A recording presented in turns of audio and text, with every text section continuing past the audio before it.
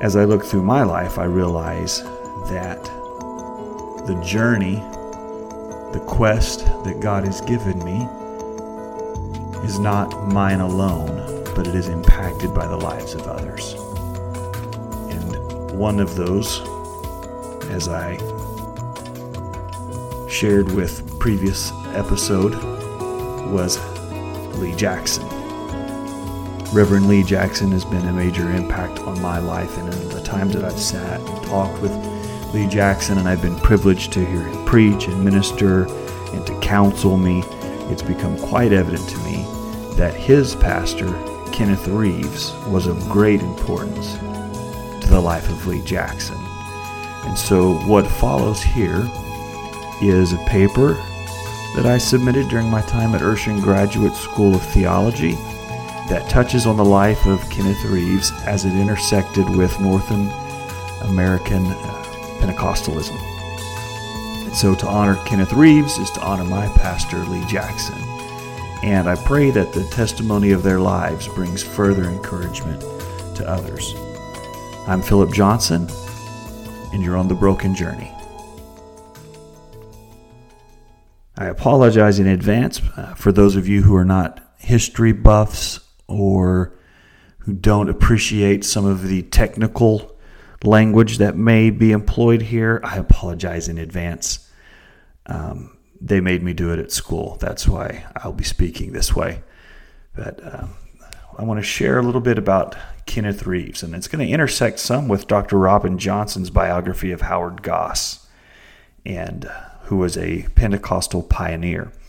The modern Northern American Pentecostal movement touched the lives and hearts of many men and women, compelling them into ministry with an emphasis on divine involvement and supernatural experience. Kenneth Reeves led a life which typified the Pentecostal experience. As a young man answering a call to ministry, he traveled the country with many of the pioneering preachers and ministers. At one point, he even traveled with founding Pentecostal pioneer Howard Goss. Dr. Robin Johnston cites Duke historian Grant Wacker in his biography of Howard Goss as suggesting that the genius of the Pentecostal movement, the reason it has succeeded in spite of difficult odds, is the way in which it balances its primitive impulse with its pragmatic impulse.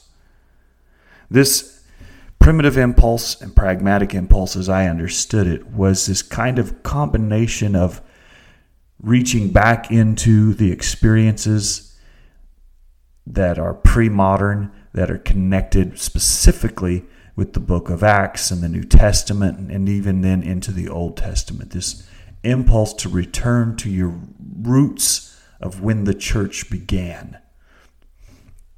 And then the pragmatic impulses looking at what is today's culture? What are the practices and habits and the ethos of our culture? And what are the pragmatic technologies and ways that we can convey the gospel, be the church? And this brief biological sketch of Kenneth Reeves that I'm going to give will follow a pattern similar to that of Dr. Robin Johnson's biography of Howard Goss. And what I want to do is demonstrate the balance between the pragmatic and primitive impulse cited by Grant Wacker. And it's possible I may be conflating some things a little bit, but this is my best effort. Kenneth Reeves was an evangelist, a pastor, a teacher, and a writer whose influence was felt by many, particularly within the Oneness Pentecostal movement. Continuing with the theme of comparing Reeves to Johnson's account of Howard Goss, Kenneth Reeves also strikes a balance in Richard Cotner's groupings of Pentecostals as pietistic rationalizers and radical primitivists. Kenneth Reeves' self-published writings and teachings articulate key doctrines of Oneness Pentecostals, and this demonstrated his function within the pietistic rationalizer camp, while his accounts of operating in the supernatural gifts of the Spirit through healings, miracles, visions, and prophecies establish his life and ministry as a radical primitivist. The ministries and experiences of early Oneness Pentecostals were not limited to the initial accounts of the Pentecostal movement, but they found a continuation in the life of Kenneth Reeves. Kenneth Reeves was born on July 26, 1921, to Joseph Edwin and Elsie Jane Reeves. He was born in a remote area of what is now called the Shawnee National Forest. Although Howard Goss was born almost 38 years earlier than Kenneth, their lives held many similar patterns. Both men were born on farms started by their grandparents. Both moved in their teen years to more industrialized areas, and both were active young men and gifted athletes. In Goss's biography, Robin Johnson notes his athleticism as both a boxer and a football player. In 1938, at the age of 16, Kenneth Reeves was scheduled to try out for the St. Louis Browns baseball team. Kenneth's mother had become a Christian when he was younger, but had stopped going to church. She made a proclamation to Kenneth after hearing his plans regarding baseball, telling him unexpectedly he might just get saved instead. While Kenneth's initial reaction to his mother's sudden proclamation was anger, this was not the first time Kenneth had a sudden experience of a spiritual nature. Only 4 years prior, as a 12-year-old boy, he experienced the first of many encounters to come with an angel. Kenneth's sister recounts this story from his childhood in his obituary. He said the angel was dressed as a man, but he was very tall, approximately 9 feet tall. Being very frightened, Kenneth pulled the covers over his head. After a while, he peeked out and the angel was still there. The angel was holding out Western magazines. The angel was very disapproving of Kenneth reading these. Once again, Kenneth ducked under the covers. Then at last he had the courage to look out again, and the angel was still there. But this time he was extending a Bible. This was his initial call of God on his life to explain the Scriptures. Dr. Robin Johnson notes in his biography of Howard Goss, early Pentecostal histories, often written by participant observers, were consciously ahistorical. By downplaying its historical roots, it was possible to highlight supernatural causation. Long before Kenneth Reeves received any teaching or heard any formal Pentecostal theological emphasis, he reported this supernatural experience. Kenneth Reeves would later find a resting place within the Oneness Pentecostal branch of classical Pentecostalism, as will be evidenced by a number of books he self-published. In his book, Early Interracial Oneness Pentecostalism, Talmage French notes, the making of Oneness Pentecostalism, like that of the broader movement to which it is a prominent part, was largely dependent upon the motifs of restoration and revelation within its earliest development. The themes of restoration and revelation are central components in the Pentecostal narrative. Frank J. Ewart writes in The Phenomenon of Pentecost concerning the revival in Los Angeles, which was a central historical event for Pentecostals. It was not built on a system of new doctrine, but on an eminent scriptural experience. It was a revelation of understanding the doctrinal significance of New Testament narratives and a restoration of practices and experiences demonstrated in the New Testament, a continuation of what God was doing in the world. Kenneth Reeves lived a life which epitomized Pentecostal experience and was immersed in supernatural activity reflected in the Scriptures. Paul and Peter both reported experiences of visions, dreams, and angelic interventions. The New Testament writers record numerous miracles and healings in the daily outworkings of their lives of faith. Robin Johnson refers to Cotner's 2004 dissertation, Pentecost and Its Discontents, and his assessment of Pentecostals he groups as radical primitivists. Johnson quotes, "This group emphasized the ubiquity of miracles and healing in the everyday life and freedom of the Holy Spirit to inspire and direct believers with fresh revelations and prophecies unmediated by the worldly governance of men." Reverend Lee Jackson, pastor of Wood River United Pentecostal Church for many years, spent years before attending the Granite City Church, where Kenneth Reeves served as pastor. Lee Jackson served in a variety of capacities under Kenneth Reeves and traveled with him on many of his evangelistic trips. The following accounts of Kenneth Reeves' life and ministry are taken from an interview I did with Lee Jackson. These accounts would have placed Kenneth Reeves in the radical primitivist camp with the prevalence of the supernatural at work. Like many early Pentecostals after his conversion, Kenneth Reeves set out to proclaim the gospel wherever he could. Over the years, Kenneth Reeves preached in many places including New York, Maine, Alabama, South Dakota, Missouri, Illinois, Colorado, Texas, and anywhere God led. In Ellsworth, Massachusetts, after preaching and praying for people, a lady who did not like what she'd been told came to meet him in the pastor's office. As she approached, He had a vision and told her he saw her walking from a cave with barrel staves dripping wet, and then explained that she had removed all feeling from her body. Her response was that she had slipped back. Her mother was a witch, and as a child she was taught how to remove all feeling. She had come into the church since then, but 6 months before the meeting, her husband had died in a car wreck, and she had returned to those old habits to numb the pain.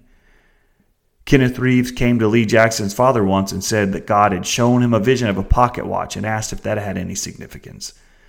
Lee's father replied that his dad was hard of hearing and had walked in front of a train. All that he had left of his father was a pocket watch. In New York, a lady had tried to commit suicide early in the day. Later that night, she came for prayer. Brother Reeves prayed a suicide demon away from her, then had her step to the side. When she stepped to the side, she began speaking in tongues and received the gift of the Holy Ghost. In South Dakota, Kenneth Reeves went to preach at a new church. In many services, he would minister there, and a prayer line would be formed. He would sit in a chair, and one by one, people would come to him, and he would pray for them. And then when finished, they would move on, and the next person in line would come forward. A lady from the choir came to the front of the line and then fell to the floor, writhing like a snake. Brother Reeves took charge and cast out a spirit of jealousy, and the woman stopped writhing. Her sister had recently been converted, and she was jealous of the attention that her sister was now receiving. And prior to their conversions, they had lived together by hitchhiking with truckers and engaging in prostitution. On more than one occasion, Brother Reeves had visions of angels. While pastoring in Granite City, Illinois, a group came for prayer, and he saw 6 or 7 angels behind the group. On another preaching trip, Lee Jackson and Brother Reeves were in a hotel, and Brother Jackson saw what appeared to be a 7-foot angel standing half merged between the rooms. In the morning, he asked his pastor about it, and Brother Reeves confirmed that what he saw was an angel. In a conversation with Brother Jackson shared that when he mentioned the angel to Brother Reeves responded by saying, "I prayed that God would send an angel to be with us tonight. I didn't know that you would see him." In most of the meetings in which Brother Reeves ministered, he would sit in a chair and pray for people as they came through the prayer line. Oftentimes while praying, he would lose all energy from his body and at times appear to have passed out.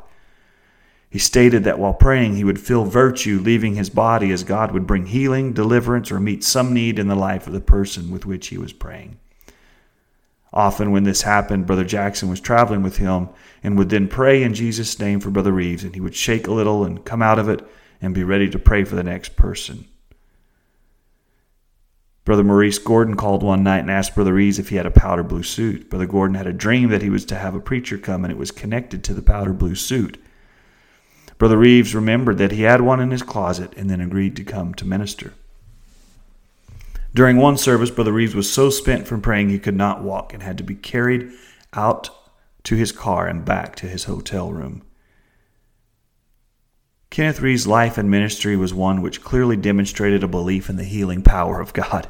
These beliefs are deeply connected to the restoration and revelation impulses of Pentecostalism. His beliefs and practice were not extra-biblical in nature, but he identified in Scripture the basis for these manifestations of God's involvement. In Kenneth Reeves' book, The Great Commission Re-Examined, he first quotes Leviticus 17:11.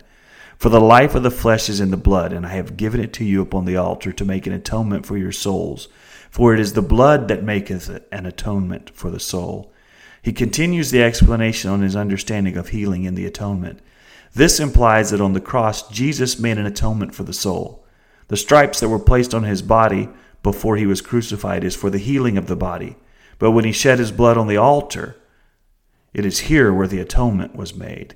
He also writes concerning healing. Divine healing is from Jesus now as before, except because of his stripes, a reservoir of healing was laid up for humankind in the future. In other words, there were certain truths laid down and applied by Jesus that continue through the book of Acts, and still other truths spoken by Jesus that could not apply until the period that the Acts covers and thereafter. But all applicable truth in 4 Gospels were inaugurated then or later do carry forth into the church age. End quote. Robin Johnson notes, Donald Dayton has suggested that divine healing may be more characteristic of Pentecostalism than even Holy Spirit baptism. Kenneth Reeves' life was one characterized by the primitive impulses in Pentecostalism of divine healing and supernatural experiences. His emphasis in ministry on the use of the gifts of the Spirit and the workings of miracles and healings, visions and dreams were only a part of what made Kenneth Reeves Pentecostal. In Johnson's biography of Howard Goss, he reiterates the purpose of the biography.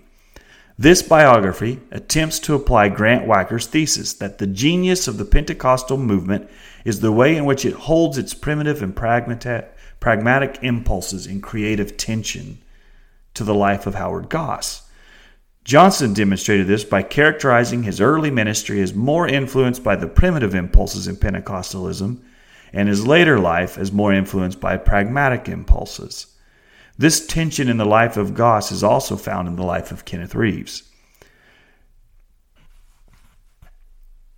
Now, part of this may be attributed to the direct influence of Goss upon the life of Kenneth Reeves. Kenneth Reeves counted Howard Goss as a personal mentor in his early ministry. Kenneth Reeves traveled with Howard Goss, ministering and preaching the Oneness Pentecostal message. As a 16-year-old in 1938, Kenneth would go on runs with his friend Robert Wolf to stay in shape for baseball. While on these runs together, Kenneth would talk about baseball and Robert would talk about God. Kenneth became hungry for God, and one night in his bedroom he knelt and repented. He thought if God would hear any prayer, it would be the one he taught his disciples. Upon praying the prayer, God lifted a load of sin from off his chest, and he ran to tell his friend Robert. It was here that Kenneth first heard the Oneness Pentecostal message of salvation. Robert had found God in Missouri while visiting his grandparents and explained to Kenneth his need to be baptized in the name of the Lord Jesus Christ. He demonstrated this using the book of Acts, and at the next church service, Kenneth was baptized. After being baptized in water and in the name of Jesus, Robert explained the baptism of the Holy Ghost and speaking in tongues. Kenneth knelt there in church, and soon both were speaking in tongues. It was approximately 40 days after receiving the baptism of the Holy Ghost that Kenneth began having visions from God. Almost immediately, he began to seek ways to travel and proclaim the Word of God, and continued doing so until he passed away on August 12, 2005. Like Goss, Kenneth found solace in the primitive impulses of Pentecostalism, but his passion and calling prompted him for more, and as such, he was able to find that tension between the primitive and pragmatic. He was always a minister and never practiced law, but he was able to study the law and earn several law degrees, including a Juris Doctorate. This education served him well and contributed to his pragmatic side. He wrote and self-published 4 works on the Godhead, as well as several books on angels, spirituality, salvation, and demonology. In David Reed's work, In His Name, he quotes Kenneth Reeves many times when relaying the doctrines of the Oneness Pentecostal position. The following that I'm going to share now is a survey of some of the books Kenneth Reeves has written, demonstrating the pragmatic impulse and tension with the primitive. In Kenneth Reeves' book, The Godhead, he provides answers to a series of questions concerning various aspects of the Godhead.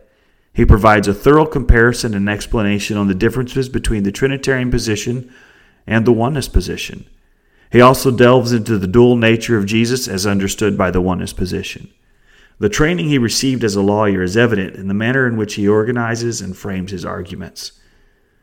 In another book entitled The Supreme Godhead, Kenneth expands his coverage of the material in his previous book, The Godhead.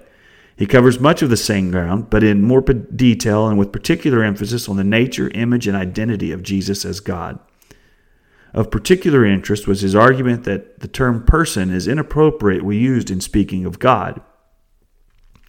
In the preface, he makes a few comments which demonstrate the restorational impulse of Oneness Pentecostals, saying, I try not to identify myself with any of the names in church history who have attempted in one way or another to speak or write about the Godhead. Instead, I have avoided the opinions of those men who wrote after the death of the apostles. He continues his writings on the Godhead in his book God in 13 Dimensions and states at the outset, this book is exploratory in nature and not final. The book covers much of the same material, juxtaposing a Oneness Pentecostal understanding of the Godhead with the Trinitarian understanding. The chief focus of this book, though, is in the use of Greek and Latin words, in particular the usages of prosopon and persona. He continues his writings on the Godhead in an article for the United Pentecostal Church with a foreword by its General Superintendent, N.A. Urshan. In this article, he sets out to correct the misuse of the terminology surrounding the Jesus-only issue. The title of the article is The Real Truth About the So-Called Jesus-Only Issue. The Great Commission Reexamined is a treatise on salvation and the various aspects pertaining to salvation from a Oneness Pentecostal perspective. It examines Matthew 28 and 19 and how this commission pertains to and is understood by non-Trinitarian oneness believers. He also demonstrates the role and purpose of the blood and name of Jesus in the place of water in baptism. He concludes the book with a chapter on how to receive the baptism of the Holy Ghost. Following this, he writes a detailed book on the Holy Ghost with tongues. The Lost Sons of God is a collection of sermons compiled into a book. His book, Justice with Mercy, A Biblical Approach to a Human Tragedy, is an investigation into establishing a judicial procedure for applying mercy in the same manner justice is applied. He notes that as a gathering of believers, we have procedures for determining justice when a brother or sister has sinned, but at the time of the writing, there was not a well-established procedure for restoration. His final two books are two parts of the same focus. The Angels, Demons, and People, Volume 1 and Volume 2, cover the biblical teachings on the nature of angels, demons, the doctrines of man, and spiritual warfare. They are in-depth investigations into spiritual life, living a life which is an overcoming life. The parallels between the lives of Howard Goss and Kenneth Reeves were many. Their early childhood self-expressions of being heathens and the focus on athletics they held in common. Their conversions were both influenced by dramatic experiences with God, and both men were influenced by the primitive impulses of Pentecostalism, and both men demonstrated an apt ability to be pragmatic and studious. Although separated by nearly 40 years in age, they shared a unique connection which could only be described as Pentecostal.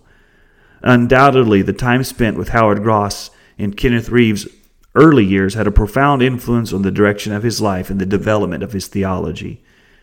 Time has only one direction, forward. As consistent as time, though, is the presence of God in every epoch, continually moving on men and women, revealing his presence and restoring his people. I, for one, am thankful for the lives of Kenneth Reeves and Lee Jackson and their influence on each other and their influence on me. On my broken journey, I have been greatly blessed by their lives, and I pray that God would send men and women like these to have an influence on your life as well. In Jesus' name.